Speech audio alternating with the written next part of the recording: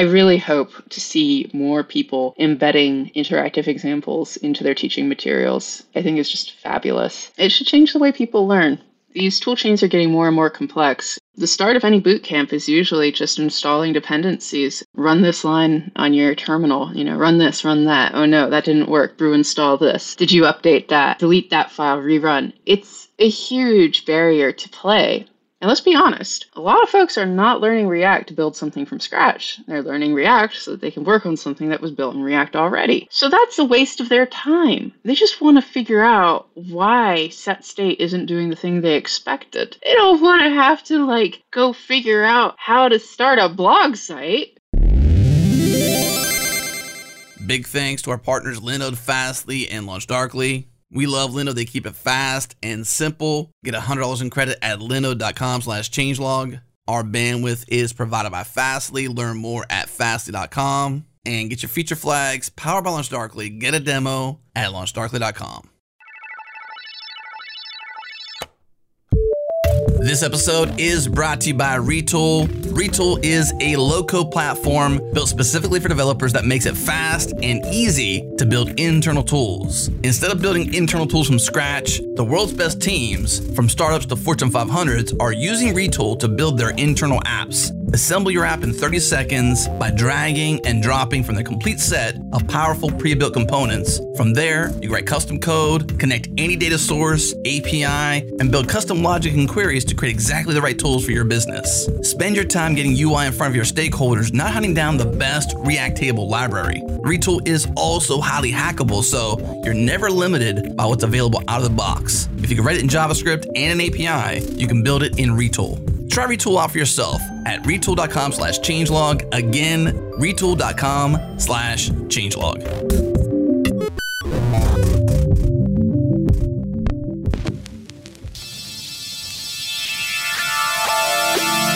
This is JS Party, your weekly celebration of JavaScript and the web. Join us live on Thursdays at 1 p.m. U.S. Eastern to catch all the screw-ups, the outtakes, the jokes nobody laughs at, and more. Oh, and don't forget to follow the show on Twitter. We are at JSPartyFM. Okay, let's get into it. Hey, it's party time, y'all.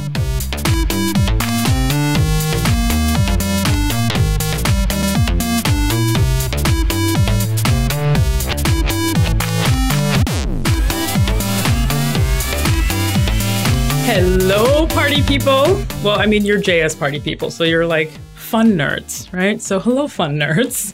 I am so excited about today's show. We are here with the wonderful, the one and only, my very good friend, Rachel Neighbors. Welcome. Hello, Mel. Hello, Amelia. Good to be with you today.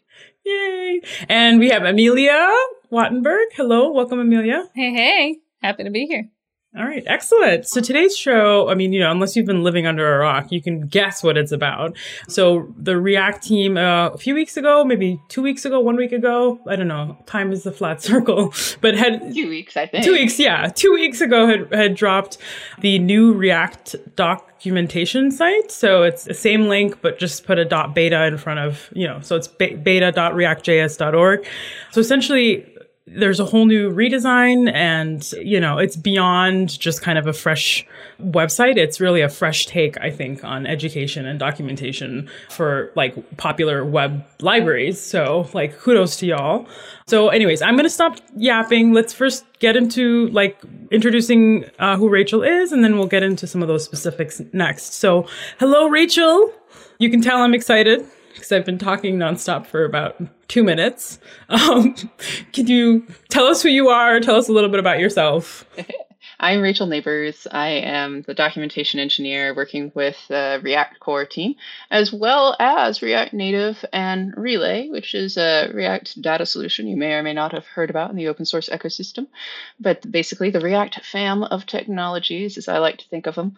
I've started out actually, I came in working on React Native's documentation, and lately I've been working with the React core team on the React documentation as well. That's awesome. And what's it been like to, I know you used React before you had joined the company, but I mean, what's it been like to work closely with the React team and be able to kind of see that part of the sausage, come together? Well, interesting thing about the React core team is that they are engineers. If you've worked with engineers before, you can kind of imagine what it might be like to work with the React core team. It's definitely different, though. I really like working on a team that's building things that other people are using to build their own solutions to problems. And I think that was the real attraction for me about working with the React team. I used to work with the W3C on APIs and standards, and for a little while, I worked on Edge, the browser, over at Microsoft. I've always liked working on the things that enable other people. And that team here, working on React at Facebook, well, I think it's Meta now. But anyway, this team really focuses on the impact that React has across so many people's developer experiences, across the open source ecosystem. I think it's interesting because you can kind of, when you're going back through the blog posts on the React site, you can see how React started as this kind of cool skunkworks. What if we thought about building interfaces as components? Yes, and you could compose components into greater interfaces. And design systems in parallel were thinking about componentizing design. So it's interesting to see the JavaScript community and the design community both thinking more and more about we just need to get a slider in there. We do not need to reinvent the slider. We need that slide. Yes, that slider there. It's interesting to see that evolving over time. And you can tell that originally React was kind of this niche, small, maybe this is a new way of thinking about it. Everyone was using Angular. Angular 2 was coming out. And then it just took off. And suddenly you go from, React is this cool alternative to React's website gets 2 million developers visiting it from all over the world every month, and React's dev tools are used by 3 million developers. It's just hello there. Yes, you're using this very important JavaScript library. And I think that's been the most interesting thing about working on the team is that it still very much has the vibe of that original sentiment of let's try building interfaces in a different way, only it has a huge consuming audience now. It's gone from being a niche project to a stadium project in a very quick amount of time, if you look at the numbers. Yeah, no, I mean, the adoption of React is just kind of really massive. And to kind of just give everybody a mental model for what the scale of the web is, React is still used by only 2% of websites on the internet. So think about how widely React is adopted and then think that's only 2%. So just that's how massive the web is. But that 2% is a ridiculous amount of traffic. So it's in the millions, billions, right, Rachel? I mean, well, Facebook alone, it's in the billions. So yeah, Facebook plus all the other websites. So, I mean, it's huge. It's really incredible. And so what's your relationship with React? How is your relationship? So it was really nice to hear you describe what it's been like for you to witness it all come together and that experience. But how is your relationship with React, the library, change now that you're kind of on the quote unquote inside? Well, to be honest, I kept trying to learn React and kept not making it stick. It just would go in one year and out the other. And I was like, well, maybe I need a job where I'm working with React. But at the time I was thinking about what I wanted to do next. And I was like, I could just learn React from the people who build it. Oh, look over there. There's a team. They work with React a lot. Hello, do you need any assistance? Can I do anything for you? Oh, yeah, okay, yeah. Let's write some educational materials. I'm pretty good at that. So partly I ended up taking on these projects and this mission to teach people React and React Native was partly because I wanted to learn it myself. I came in with a bunch of really weird notions about React that I'd picked up, like many of us do, in the community, reading Medium posts, watching YouTube videos, taking the odd course that probably is a couple years out of date, and getting into really grokking React. I realized it was a lot different from what I'd been led to believe, and wanted to share some of those learnings with other people. When you work on a team building something for so long, it can be easy to lose track of the beginner's mindset, that fresh, I have no idea how props and state work. The je ne sais quoi. Yeah. The literally je ne sais quoi.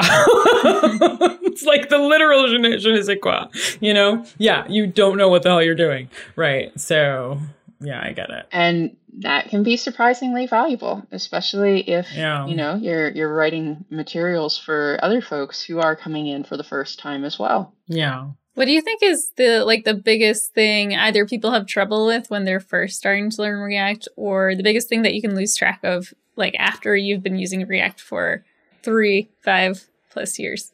I'd like to think that the beta docs actually changed this, because I know for me, it was really grokking how rendering works. In the older docs, you could really only find out what rendering was there was like one paragraph on the site that briefly describes render and commit processes. Now, these were perhaps less important to know about back when we had classes and lifecycle methods. You just had to memorize the lifecycle methods and there you go.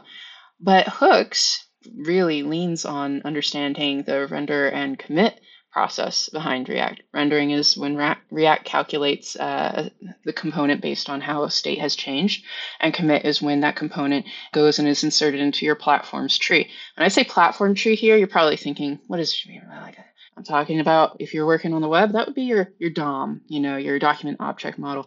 But React can actually output to different platforms, including iOS and Android via React Native. They have different trees. They have UI view trees. So platform tree is internal lingo of saying whatever it is that React is spitting out to, that. It's usually a tree full of nodes representing content and data.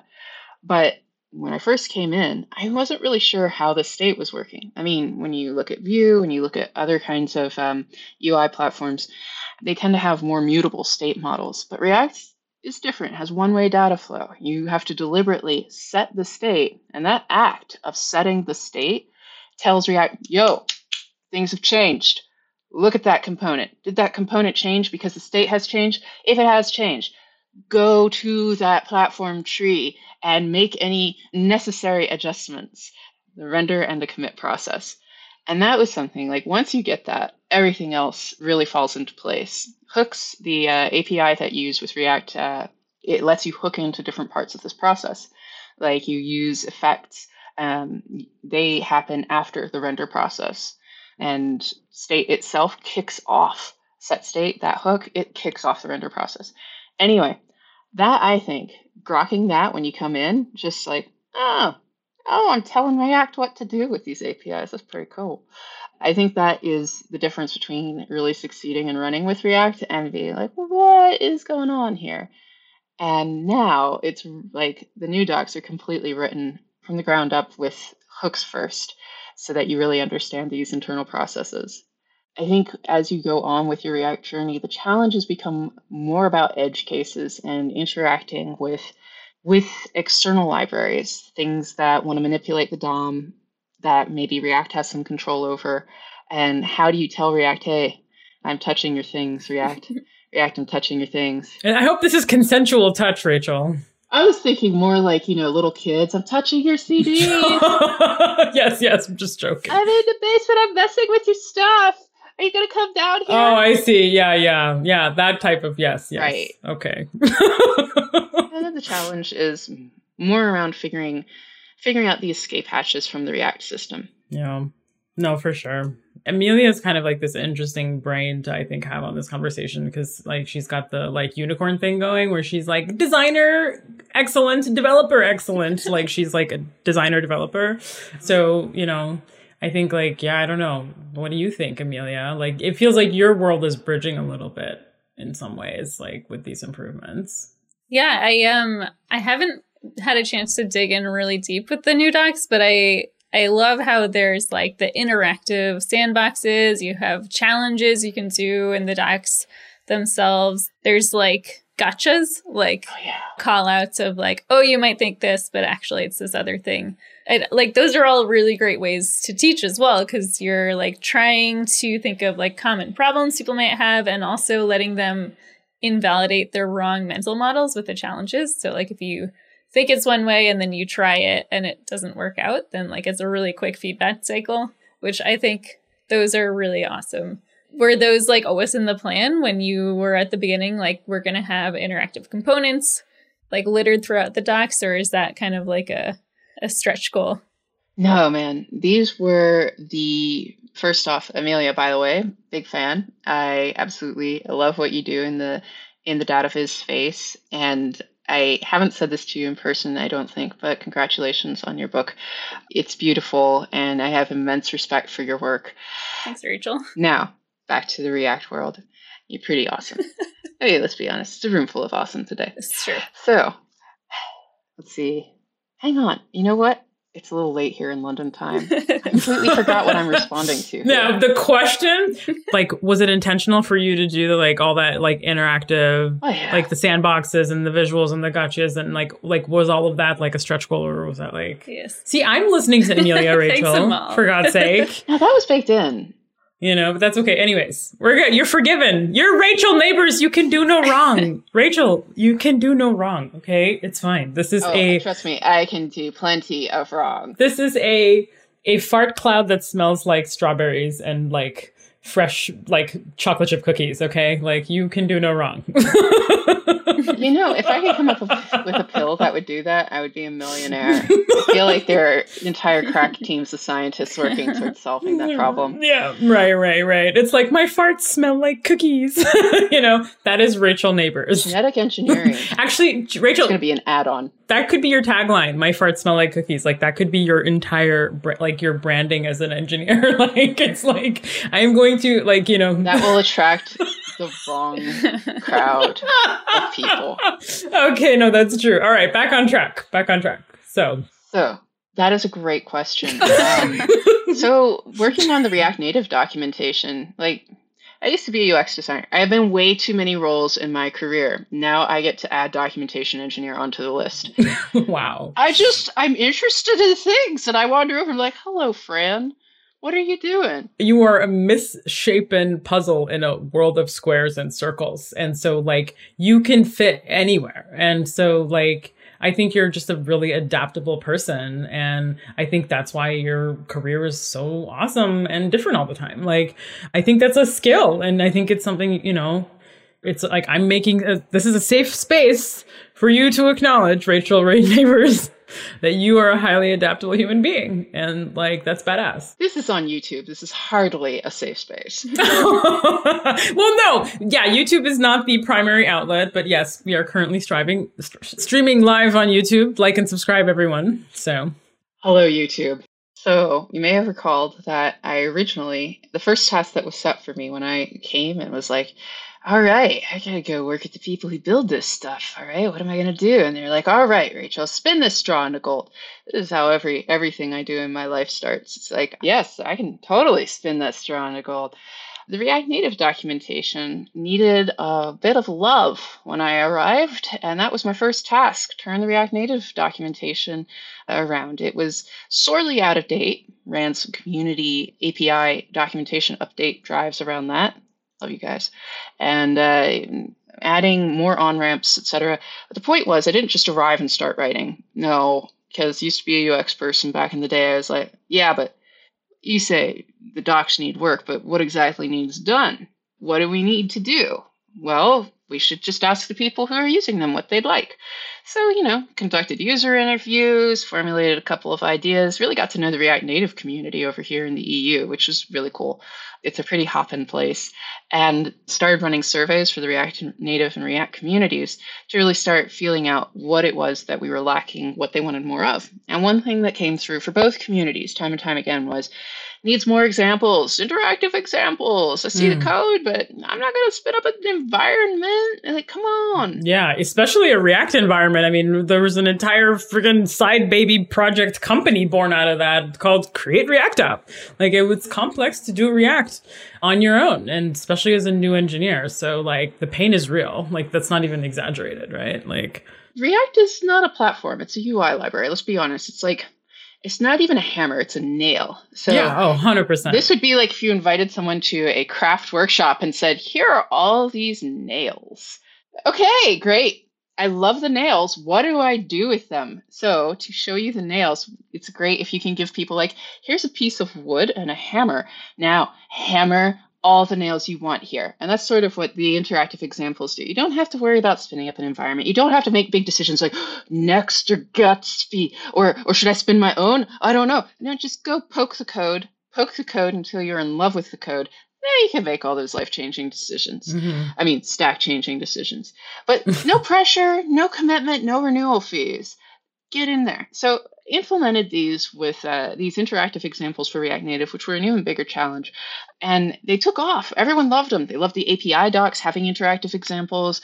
They loved that every single example on the site was suddenly interactive. There are a bunch of other little things that were tested out in the React Native docs effort that tested so well. We got such great feedback before and after having made good on these. When we saw the same things going on with React docs, it was like, well, we know exactly what to do here. Yeah. Anyway, the new interactive examples, I want to give a shout out to our partners at Code Sandbox because they were working on this cool Sandpack API.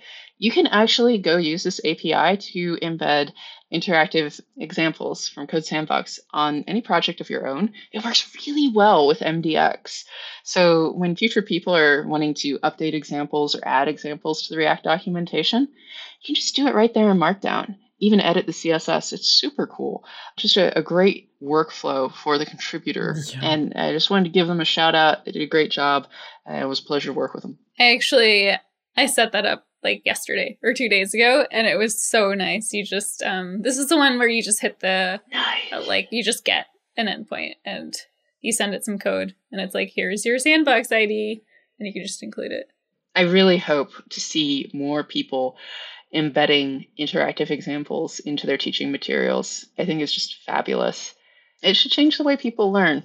These tool chains are getting more and more complex. It's harder and harder to ask somebody, like one of the things when doing research on how people learn is that the start of any boot camp is usually just installing dependencies and, run this line on your terminal, run this, run that. Oh no, that didn't work. Brew install this. Did you update that? Delete that file, rerun. And it's a huge barrier to play. And let's be honest, a lot of folks are not learning React to build something from scratch. They're learning React so that they can work on something that was built in React already. So that's a waste of their time. They just want to figure out why set state isn't doing the thing they expected. They don't want to have to go figure out how to start a blog site. How to start a blog site, or what Babel transform are you missing? Ma'am who does yet to know what even JavaScript is or something, right? It's crazy. So the barrier to entry is very real. So I think we've kind of skirted around a bunch of things in this site. So can I just for the sake of it, let's, in your own words, what is this project about? And what were the goals? And then we are going to take a break after that because there's so much to dig into, I think, off of that discussion. So close us out, Rachel, neighbors. All right. The goal, our mission in this project, your mission, should you choose to accept it, was to provide the best React education in the industry for anyone who wants to get started or dive deep, no matter their background, income, or location. The goal was to create this resource that would teach people not just, what is React, but how to think in React, how to go from good to great in React. And if they were having some problems somewhere, wanting to know what that third argument in an API is, that they would have a reliable resource they could go back on. Additionally, we wanted to give this to people who are training folks to learn React too, people who are writing articles, who are running meetups and workshops. We want them to be able to be like, yeah, if you're struggling with that, just check out the React docs. Or we're introducing you to this API today. Link goes to one page in the React docs that has anything to answer any question, any hiccup that people might have. We wanted to create a resource that would empower the community to become authority in their own right.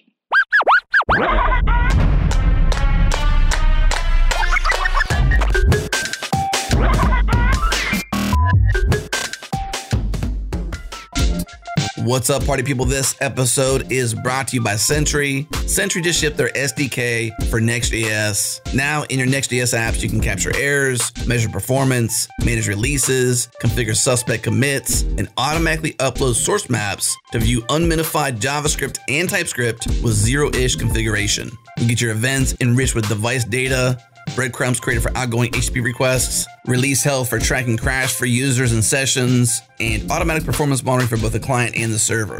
Check for a link in the show notes for details to this release. JS Party listeners new to Sentry get the team plan for free for 3 months when you sign up and use the code PARTYTIME. Head to Sentry.io and use the code PARTYTIME because, hey, it's party time, y'all.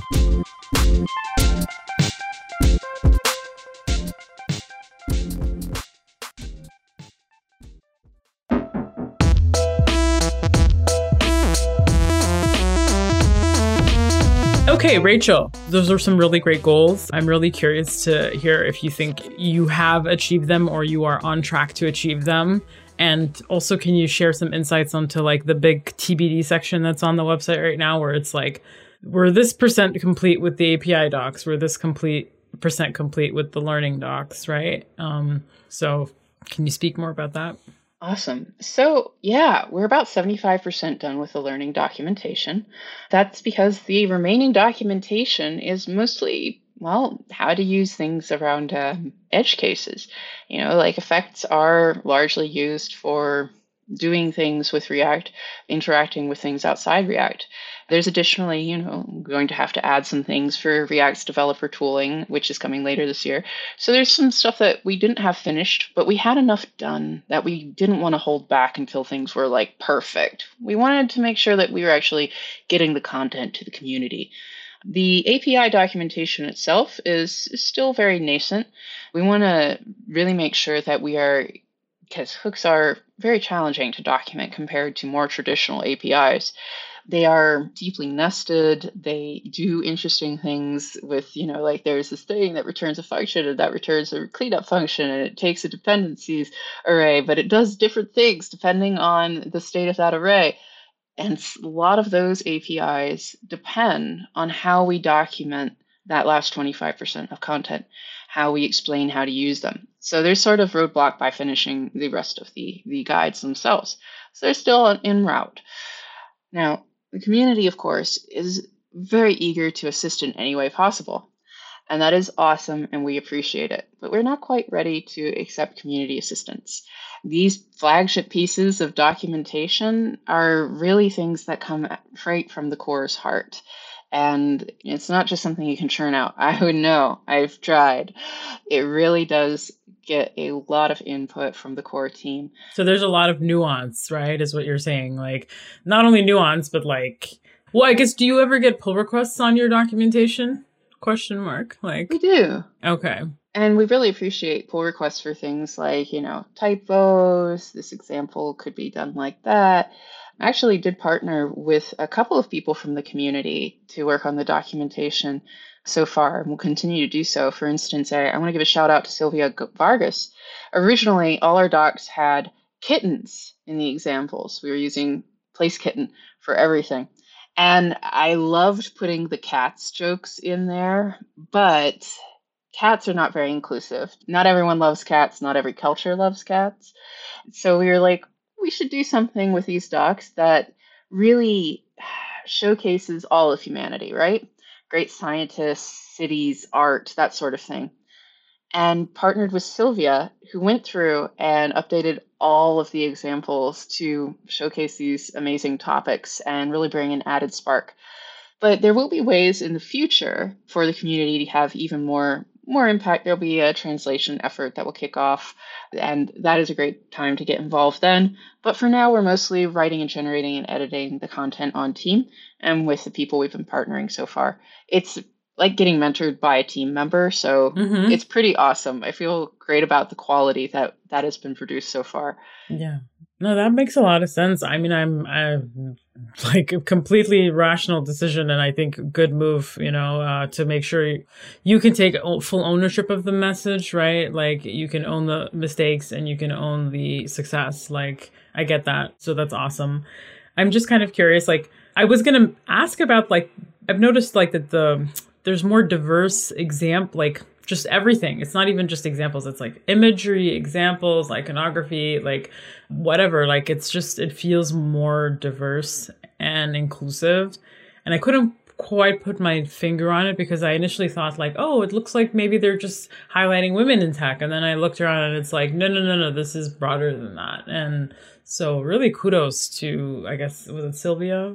And to you also for listening and putting that feedback, into action. So that's awesome. Is there like a formal feedback kind of channel that you have established with the community, like around like questions and or whatever? Like, I'm just curious. There are 3 ways you can give feedback on the docs, and they're all linked to from the front page of the site at beta.reactjs.org. Mm-hmm. You can fill out a survey, privately drop your feedback directly to the team. You can leave a comment on GitHub. There's a sporting conversation going there. We get all the feedbacks, for all kinds of things. And this is great. We love having that feedback. It often gets turned into an issue which someone acts on. I think we've got someone who made dark mode persistent recently. That's awesome. Adore that. But, if you're shy, you can also leave feedback using the feedback button on each page if you want to give us your feedback directly on something you saw. Maybe something wasn't working, maybe something was confusing. This particular tool will let you tell us all about what you want, where you want it. And that's actually really helpful to us at this stage, getting that kind of feedback about what's working, what isn't. We really want to make sure that these docs do right by everybody. So if you do have that feedback, we do want to hear it. Mm-hmm. We hope we have made enough places and enough channels for you to get that feedback to us. You mentioned that you did a bunch of user experience interviews for the React Native docs. Have you been doing that with these docs? And did you just do them at the beginning, or have you been kind of doing them all the way through? Absolutely. Did them at the beginning, did them with the prototype site, and did them, right now. We're kind of always taking feedback. The sort of thing where you hand people the site and you just sit back and you watch them and take notes and ask them probing questions. The development of the site started that way and has continued onward that way. One of the challenges with this was we could have, it is a new design. We could have just designed things and thrown them over the wall and seen how they did, or, showed people designs with mock content in it.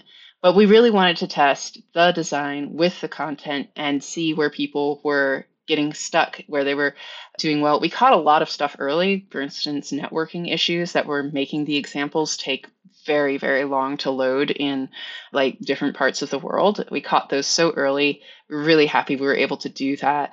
Other things, at first, people didn't realize that the interactive examples were interactive. They thought they were, interactive examples are still fairly new. They're going to be old hat in a few days, I'm sure. But right now, people are still I thought that was a picture of the code, or I expected that to be a code block. So we had to do some things where we rejiggered the design to make it look more interactive and more like a coding editor with numbers down the side, etc. But there's no way we would have known this if we'd just been waterfall, launch everything with horns. Mm-hmm. So this is why we did so much testing along the way. There's also been surveys, formal surveying of people coming in and out of the testing pools to get a better idea of how does this stack up against the old docs? Would you recommend it to a friend? And the signal has been strong, and it remains strong. We're still getting really good feedback. But now there's a question, because, you can sit over a person's shoulder and watch them for an hour. You can ask them to fill out a survey after they've interacted with the docs for a week.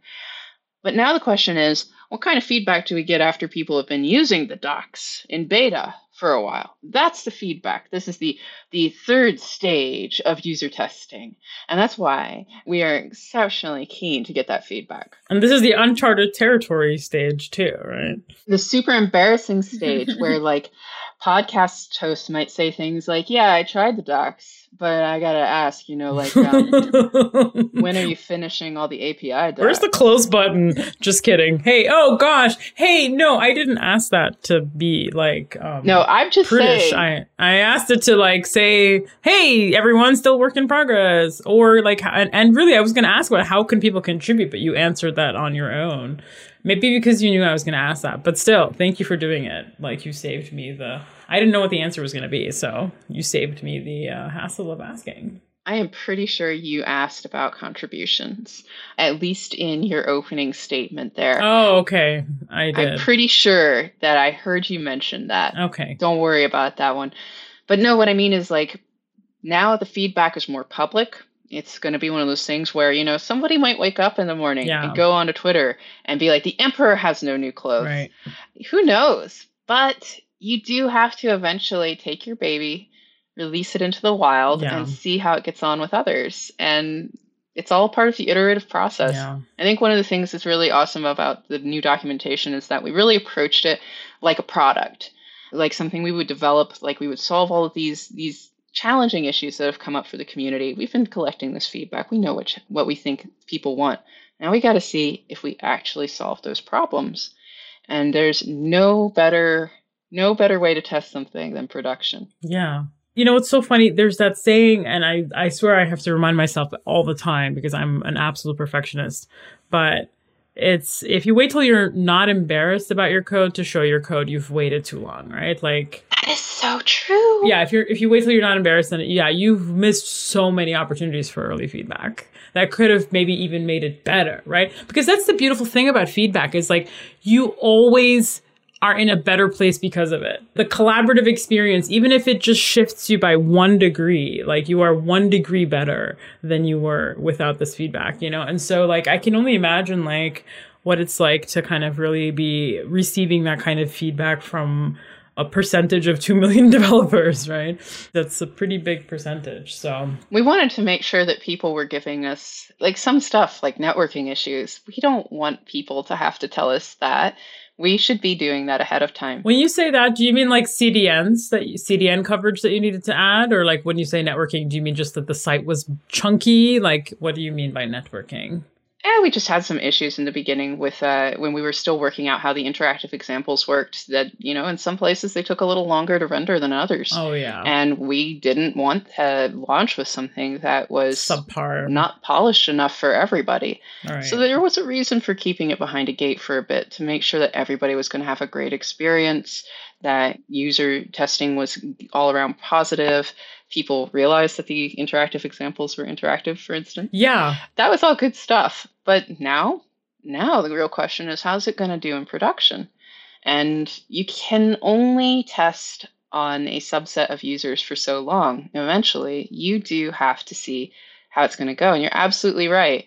Like, you can run all of the tests on your code, make sure it's working. But in the end, doing the code review is going to probably give you the most insights. Eventually, you have to share. Yeah. I'm so curious if you have any like quantifiable metrics to know how it's doing, or any like goals that you can measure. I have a couple. One thing that we measure across all of the documentation in the React family is aha moments. Well, in the testing phases of the documentation, actually looking at still testing to see if there's a way to let people tell us if they've had an aha moment on a page. This is a really good signal that the content is landing and that people are feeling like they're grokking something, like something has been a revelation to them. When you're having an aha moment. So that's one metric that's been really good for early testing. There's also questions that you can ask in a more mature documentation that's been released for a while. You can ask things like MDN does, which is, did you find what you were looking for today? What were you here to do? Were you referencing documentation? Were you learning something from scratch? Were you decoding an error? Were you making a decision? And you can kind of, from these different things, you can triangulate where your documentation might need to be filled out more. This is a survey that you can share with like 1% of people who are visiting. And it kind of really helps you keep the pulse of your documentation. So you don't necessarily have to, run gigantic surveys once a year. This way you're getting a sample from all your user base throughout the year, and it's much less intrusive. Additionally, I like to use, there's this thing called Net Promoter Score, which is a measure of how likely someone is to recommend a resource. It has been abused all over the place. There are people who use Net Promoter Score with call centers. Like, why would you do that? Like, you're just being mean to the people at the call center for that. Net Promoter Score doesn't really work well with people outside the American culture because, like, Germans, you ask a German person, like, how likely are you to recommend this on a scale from 1 to 10? And they will give you exactly what they feel, which Net Promoter Score is calibrated for Americans, where if it's not like a 9 or a 10, you failed. They're not really into it. But, like in Germany, a 6 is actually pretty good. They did not hate it. It's more than half. That's pretty good. So this is an interesting measure, and you really do have to read up on it before you start using it. But for me, from doing so much metric tracking with all the documentation efforts since getting here, it tracks really well with a bunch of other satisfaction metrics. So if that metric is doing well, I kind of expect that a bunch of other questions I could ask are also doing well, which means I don't have to ask people as many questions. How likely are you to recommend this particular set of documentation to a friend or a colleague? And that is a pretty good baseline from which you can compare before and after photos, or compare, how well is my JavaScript documentation doing next to my Android documentation? Well, NPS of X, NPX of Y, we can see that people are less likely to recommend this one, so let's investigate that. It's really good for taking a pulse and before and after pictures. You can always do page metrics, thumbs up, thumbs down. Those are great for tracking how people are feeling about the documentation after you've moved on from the project. They're a little less useful when you're doing beta testing on new content because you don't have a lot of people there thumbs upping and thumbs downing. 4 people give you a thumbs up doesn't necessarily mean that particular page is stellar. So that's the interesting thing about metrics. The more people you have giving you the data, the more trustworthy it is. When you're doing little tiny beta tests, you end up leaning more on qualitative feedback. Like, what did you think of the docs? People say, this is amazing. It's exactly what I need. That's a really good signal. So it's a mixture when you're developing a new learning resource. It's a mixture of qualitative and quantitative. But once you release it into the wild, it really is helpful to have the quantitative metrics set up and running to help you ensure, look and be like, oh, these docs haven't been updated in a while and they're getting a lot of thumbs down. You should look into that. Getting a lot of feedback that people are coming to the references section, but they're not finding what they need. I wonder what it is that they need. Let's dive into the comments. So metrics and both quantitative and qualitative are your friend in changing ways throughout the educational material development lifecycle. Did I answer your question, Amelia? Yeah, that was... I kind of gave you a dissertation. Very thorough. I really appreciate it. That was extremely thorough. I'm like, I should be taking notes, But no, that was awesome. So, where do I even start? You can edit that down for the podcast. That was great. You do not need to share all that. No, you don't need to edit any of that. It's fine. It was phenomenal. So it seems like there's a few things I want to ask you. One, maybe I'll combine them into 2 questions. So one is what was it like to work in the open, or what was it like to not work in the open? Because I don't actually know. How were you working on this project before you had this massive drop the ball moment? And then or did people have a smell that this was coming? Or it was I'm just curious how you did that. And then the second question is really what it was like to work with all these people, maybe external to the React core team, because it seems like there was a whole group of people. So who were they and what was it like to work with them? So sorry for 2 big questions, but that's what... You're going to have to pick one of them. Okay. I give dissertations. Don't ask me to give you an entire essay here. Okay, I might... the external people. Oh, actually, you know what? No. I think you can list that pretty quickly. I just was curious who was working with you, but I think I'm maybe more curious about how you worked on this before the launch, and what was that experience like? Well, it was a couple of different experiences. We had to build a new site that would contain the new documentation and had a really good contribution workflow. It was hard to write the documentation before the site was finished because so much of the documentation is interactive. You'd be writing a Google Doc and then you'd have to put a link to a code sandbox to explain what you're talking about. This would be embedded. It was really, really slow and churny. But things picked up once we got a prototype site in place. That was a quick collaboration to set something like that up. Did I read it correctly that Jared Palmer helped build the site? Jared Palmer helped build the prototype site that we were using to write the documentation up behind the scenes, yes. Wow. That was spun up super quickly. Code Sandbox had a dedicated team working on integrating the Sandpack with the site. And that was really fun, too, because we were sort of their guinea pig. They were also our guinea pig. So we were kind of code guinea pigs. Guinea pigging. Yeah, that was fun. And then to actually build out the final site, there was a design effort. We had a UI designer in-house who worked on the code diagrams and how the interactive examples would work. and another designer who came up with a design system which actually folded into a bit of a design refresh for the React brand. You might notice that the logo is a little smoother around the edges now. It's very, very subtle. It's like wait, is this like the difference between like a squircle and a rounded rectangle? A rounded rectangle? Like, you know, that's like very subtle. How different is this logo? I would actually say that's an accurate depiction. Oh, okay. Oh, excellent. Yay! That's what I figured, because it's not like very noticeable. Yeah, and that was Rajvan and Dan. What is it with big tech companies and the desire to like constantly change logos or names? Like Google has done this 100 times. Like Facebook did this. Oh, no, we don't need to talk about the actual, like, I just talk just in general. It's just like this hilarious thing that we don't need to spend any time on. Rhetorical question. Let's move on. Rhetorical question. Yes, that's exactly what it was. So yeah, I don't know. Amelia, you go. I mean, I have so many thoughts, but this is amazing. Like, wait, I haven't finished with my thank you card. Oh, you haven't finished? Oh, sorry. Okay. Yeah. Great. So then we had these cool designs, and we worked with Dustin and Dane over at This Dot. They did the implementation for the designs. And so there are a couple of different teams at different places doing different integration work. You know, different people designing UI, different people implementing it, different people putting the new design system into place. And Maggie Appleton, like the original prototype site was all my sketches and doodles everywhere, because I'd be like in a meeting and I'd be like, okay, and does state work like this? Yeah, no, hang on. Like this? Is this a good metaphor? Okay, that's close. And I put all these illustrations and hand-drawn diagrams in. And you know what the alpha tester feedback was? What? These illustrations are interesting and nice, but I cannot read the text. My handwriting was so bad. So toward the end, we ended up bringing in Maggie Appleton, who does amazing React illustrations, to come up with a diagramming system that really helps. And you'll see those soon. We're still in beta. They're going to be implemented. You'll see them soon.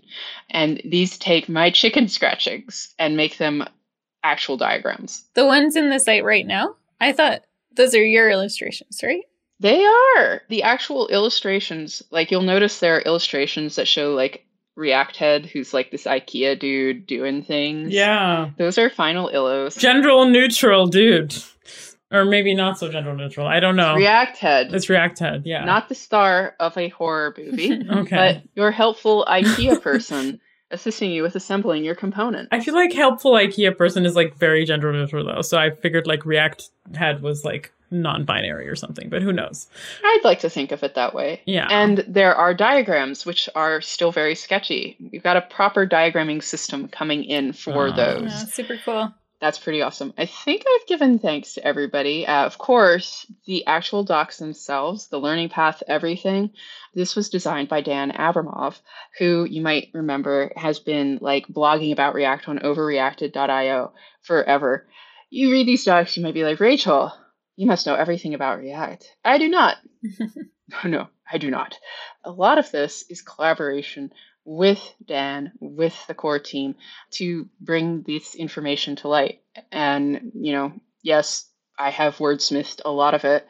One or two of those pages are definitely exact products from Rachel, but most of them are team effort. They have been through lots of revisions, iterations. They are how to think in React directly from React core team members. And that's what's so special about this. I mean, it was kind of like getting to co-author a book on React for a year and also produce the interactive part of it too. That was just so cool.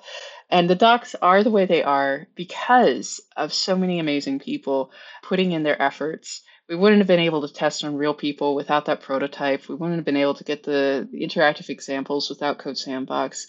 We wouldn't have had these amazing examples in the first place without Sylvia. So I really think when you look at these docs, you're looking at a synthesis of so many efforts and a feedback of so many amazing volunteers who joined us at the start of the journey.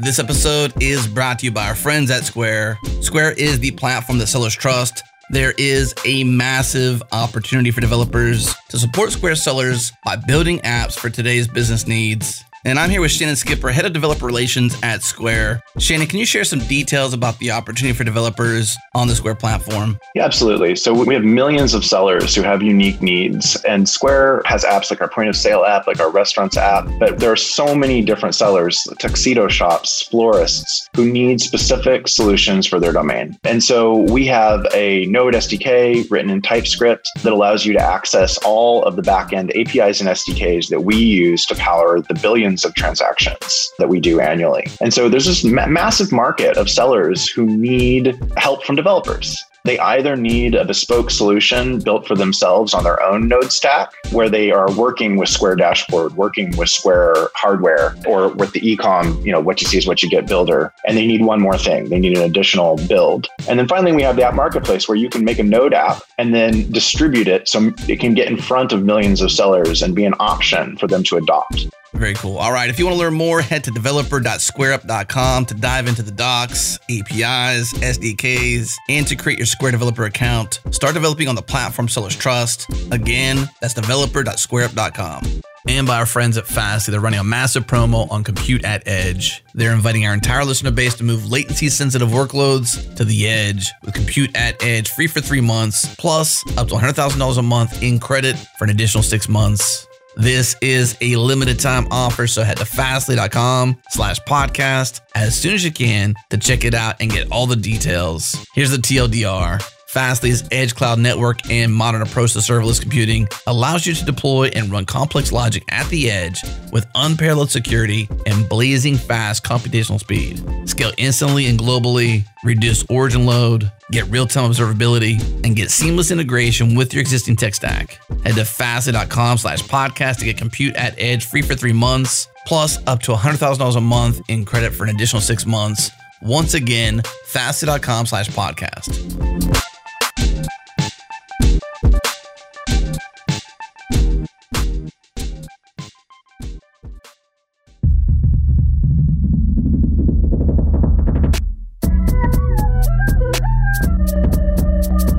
Okay, Rachel, that was really incredible to hear about just how many, people were involved and vendors, like volunteers, you name it. You have whole kind of smorgasbord of people helping kind of birth this into the world, which is like so exciting. I'm curious, the goals are kind of these lofty goals, right? Like, hey, you should be able to more or less master React through these docs, and you should be able to kind of be comfortable. The API reference should cover everything you need to know to stay safe and be productive. And so I'm assuming, as much as I know when I'm learning, I'm usually learning from multiple sources on the same topic. And usually that's because they don't all cover the same thing or in the same way, and I don't always learn from them in the same way. And so what gaps do you think that you guys are never going to cover? And what types of things would people want to kind of look to other places beyond the docs to kind of gain mastery? Well, for one thing, the docs strictly teach React.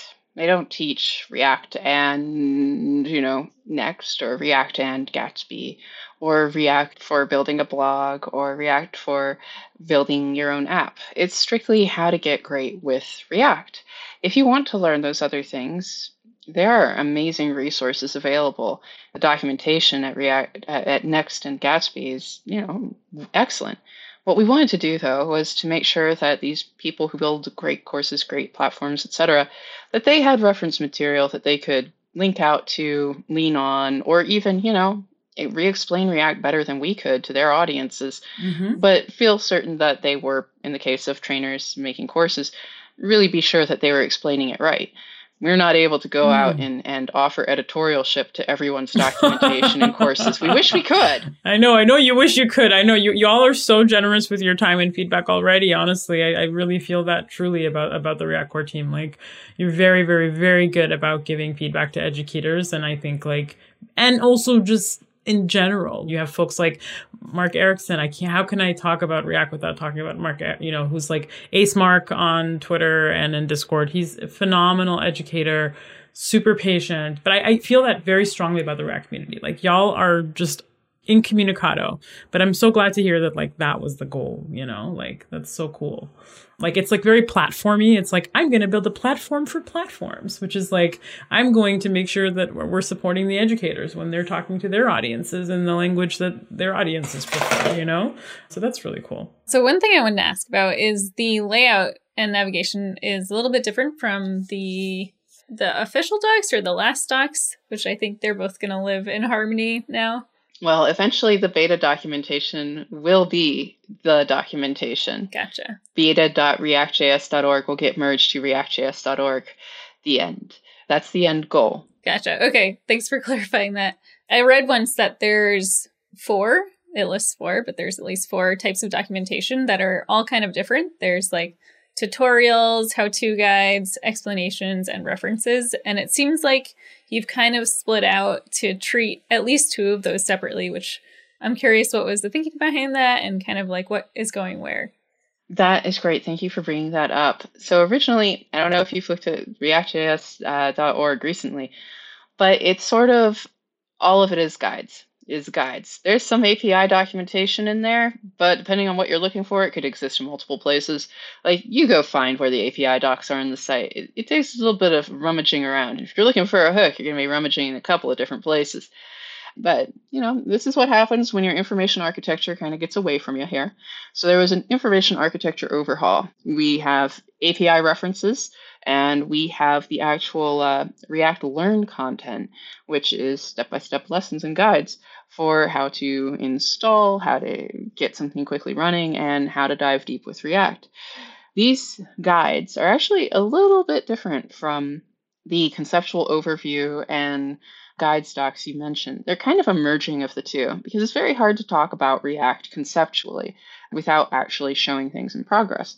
And if we did split out the conceptual overview, we'd run into a situation where we might end up with long essays here, and then explanations that don't really help you understand what's going on over here. And you can guess how much time people are going to spend on which.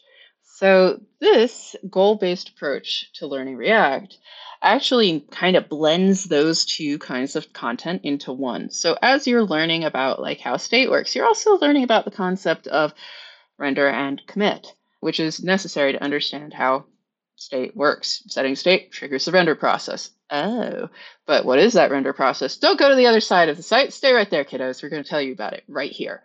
So that was the approach that we took with these. It's a little different, a little experimental, but it seems to be doing well with test audiences, and we think it's doing well in production so far. So fingers crossed.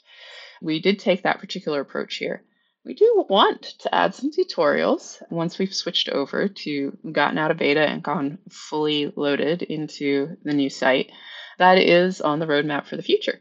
So glad that you brought up those different content types. That's incredible. I mean, it really does feel like very intentional, and it's clearly laid out like when you're kind of learning and then when you're really just in execution mode trying to access API docs.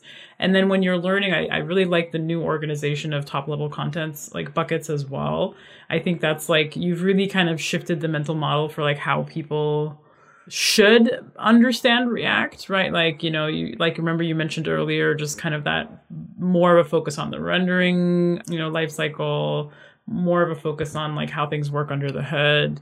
It's phenomenal. It just feels good, you know, when it feels good to like navigate and read and learn in that order. Like I spent a couple of hours on the new doc site, and I just didn't feel exhausted 2 hours later, you know? And that's a good thing. Well, that's wonderful feedback. I'm going to write that down. You should write that down. It did not feel exhausting after 2 hours. Don't ask about other symptoms. No, just kidding. So what's your favorite part of the site? Like, I want to hear, like you, Rachel, like, what did you love? Whether you helped contribute to it or not, like, what are your favorite parts? That's a really good question. Because, your answer is going to be the title of the book called React Docs, The Good Parts. Just kidding.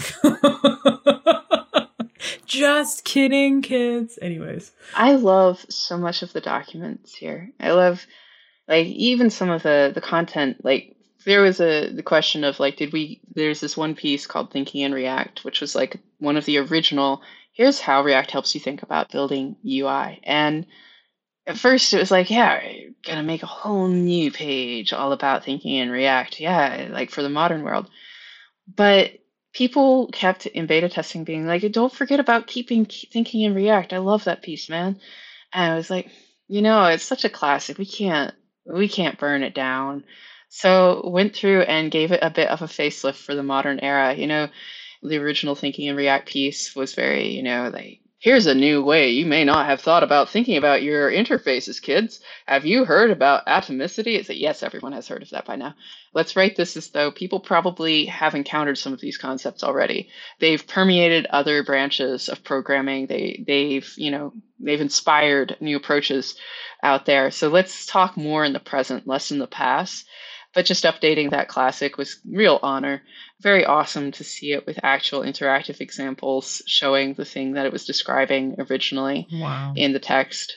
My personal favorite is the describing the UI section, which is really just introducing you to the concept of components and props. What are these things? How do you structure them into extra files?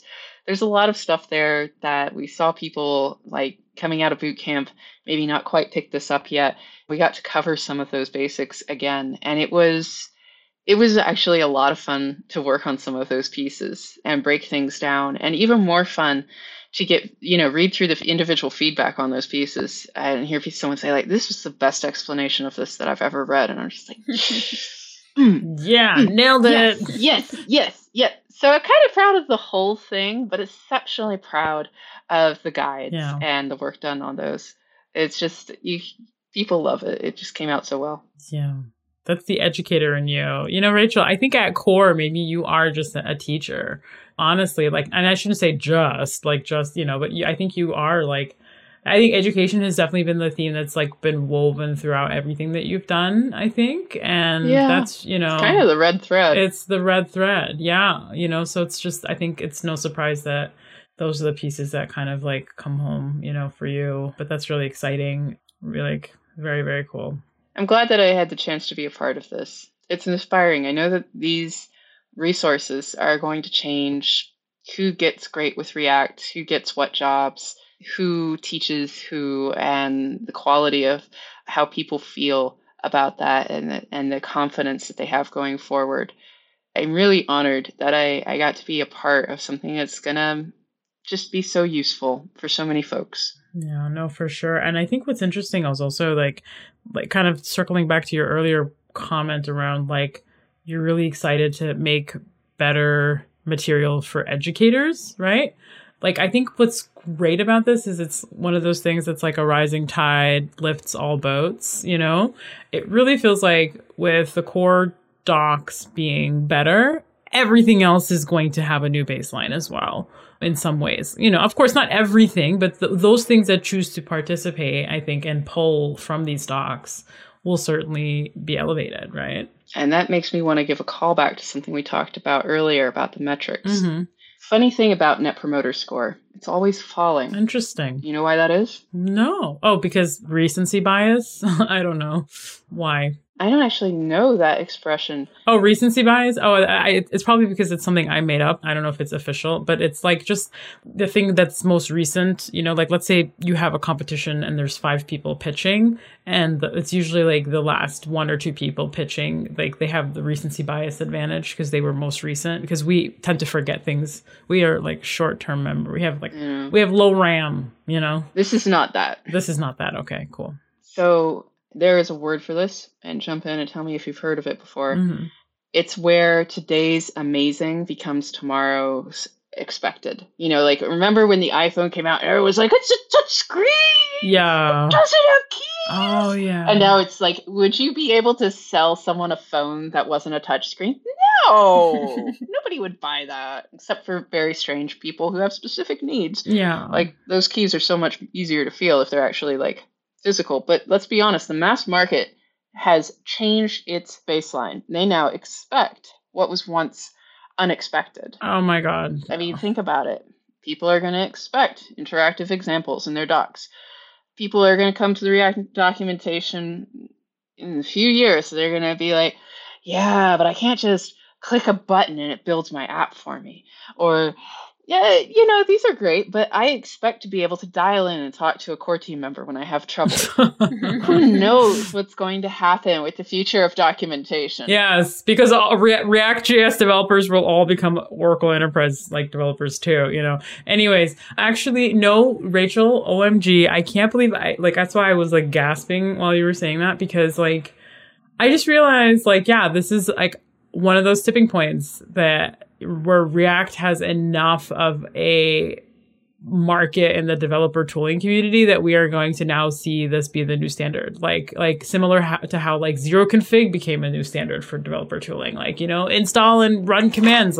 Don't worry about config files if you don't need to, right? So this whole kind of smart defaults movement, interactive API documentation like Stripe, and this is a really good segue into I think some of the inspiration for the site, but Stripe set the bar, literally just kind of everything became copy paste after that, where you see services like Twilio and right, it just was the first domino. And so this might be the first domino in that same way, which is interesting. And actually, yeah, I'll let you respond, but I do remember the question that I wanted to ask you from earlier, which I think is a very relevant question from our listeners.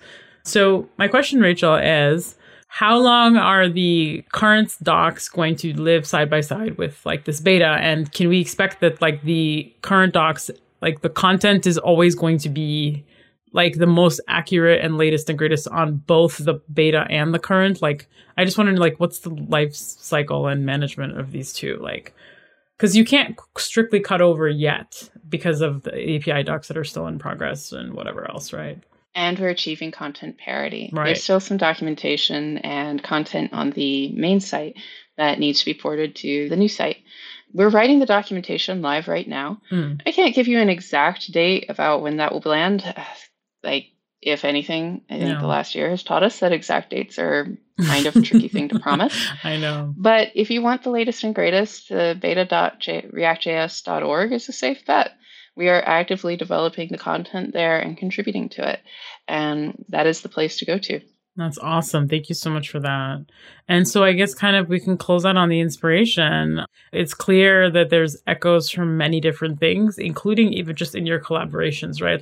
This new beta site wouldn't have been possible without all of the hard work from folks like Sandbox, CodePen, all of the JS Fiddle, whatever was the first thing made it easy for us to write JavaScript and interact with it in a web browser, right? There's so many kind of shoulders of giants that you're standing on. So can you just kind of maybe talk us through what were some of your inspirations and how did they feed into this final product? I think a lot of our inspiration for this came from honestly texts about how to teach people. Making It Stick is a really good example of one of those books that really changed how we approach React, instead of just telling people this is how React works, with a bunch of diagrams. We added actual interactive challenges so that people could get retrieval practice in.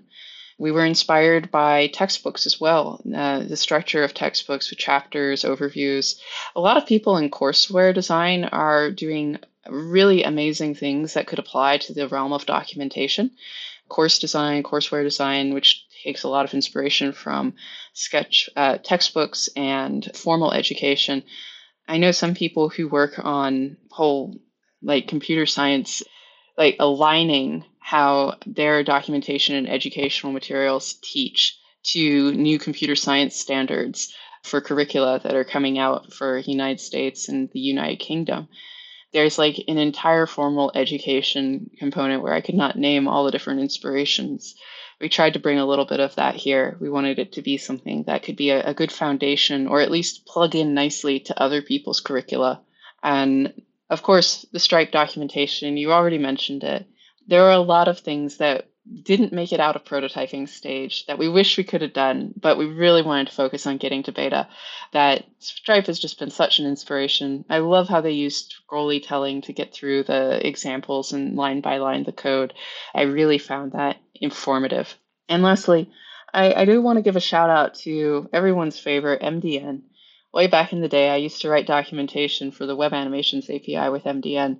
And that spirit of collaboration, of everyone who's written on MDN gets their name added to if you dig around on GitHub, you can find it. But that spirit of this is a team effort. It's like documentation as open source. And I loved how MDN did that. I loved how MDN partnered with the community to teach the community. And I think that a lot of that spirit has found its way into this project as well. Wow. Well, that was inspirational. Are you inspired? I'm inspired, Amelia. Oh, yeah. Yeah, such a good list. Solid list. It's like near impossible to like talk about documentation and not mention Stripe. Like, it's just like, I can't do it. If you find a person who can, really is my challenge to you. But actually, kind of speaking of docs, so listening to you, I had this thought that I wanted to share, which is, I wonder if any other industry uses technical documentation in the same way that engineers do, software engineers particularly. Like, because like I studied biomedical engineering, so I do have a background that's in engineering that's not related to software. And I can tell you, like, we'd read textbooks and open things and whatever, or, you know, my thermodynamics book or whatever, but like, you don't really go back to your reference material in that way. And like, versus like me, like I'm opening API docs and I'm looking at reference material and I'm reading technical content. And there's something very educational about our documentation, right? Like in a way that I feel like your comment about how so much of good courseware design could be applied to technical docs. Like, I think that's the first time I've ever heard of that. And I couldn't agree with you more. I just kind of wish that we really thought about technical docs really as more education versus just trying to get something done. I agree. And I've noticed this I came in as a developer advocate / docs at Hybrid. And obviously, I found after a little bit working here, I realized like, wow, the documentation just has such a scaling impact. I can get up on stage and give a few talks, but once you write something, everyone can reference it, repeat it, catches like wildfire. And that's the big impact. But I feel like between developer advocacy, which is very much going out and really interacting with the community, and there's a community stewardship aspect to it. There's information and teaching aspect to it. And with documentation, you've got the teaching aspect, you've got the formalized baking of features concept. But there's a space that sometimes falls in between the two, this developer education space.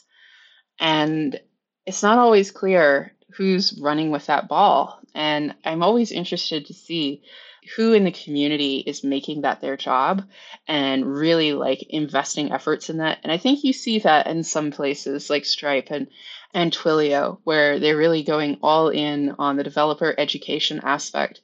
And I think that's something we'll be looking at more and more. And pardon me for saying it, but the pandemic, with everyone being inside, not being able to be on stages, we really only had one way of communicating, which was, through the screen. I think it brought the focus back onto, well, how do we scale this knowledge? How do we convert the great content that the core engineers are making, that the advocates are sharing on stage and on workshops? How do we turn that into something that anybody can access at any time, anywhere? And I just can't wait to see what the next couple of years hold for this space. I couldn't think of a better way to end the show. I mean, I didn't even make that connection myself around technical docs and the pandemic, and like there being less ways to learn these days. You can't go to like an in-person workshop as easily as you could in the past. And so we're forced to get better at this, right? Similar to like how a lot of companies started investing in their testing infrastructure once the pandemic hit, because they found all these bugs on their websites. So like, I just want to say thank you so much for everything that you bring to this community, Rachel. We're really lucky to have you. And truly, like, this is a game changer, and I'm really excited to at least be witnessing this bar get raised, like right in front of my eyes, So thank you so much. And that's all for today, kids. Have a good day, y'all. That's JS Party for this week. Thanks for hanging with us. And thanks again for all of the kind words in response to our 200th episode. Feels good, y'all. By the way, that's a great episode to share with your friends who may enjoy the pod, kind of like a sampler platter, Plus, it's easy to remember, jsparty.fm/200. Did you hear the big Svelte news? Rich Harris has been hired by Vercel to work on Svelte full time. How cool is that? And we have Rich coming on the pod in the first week in December, so stay tuned. We'll surely talk about it. JS Party is produced by me, Jared Santo, accompanied by the Zelda Trap Jazz of Breakmaster Cylinder. We are brought to you by some awesome sponsors. Thanks again to Fastly, Linode, and LaunchDarkly. All right, that's all for me. We'll talk to you again next time.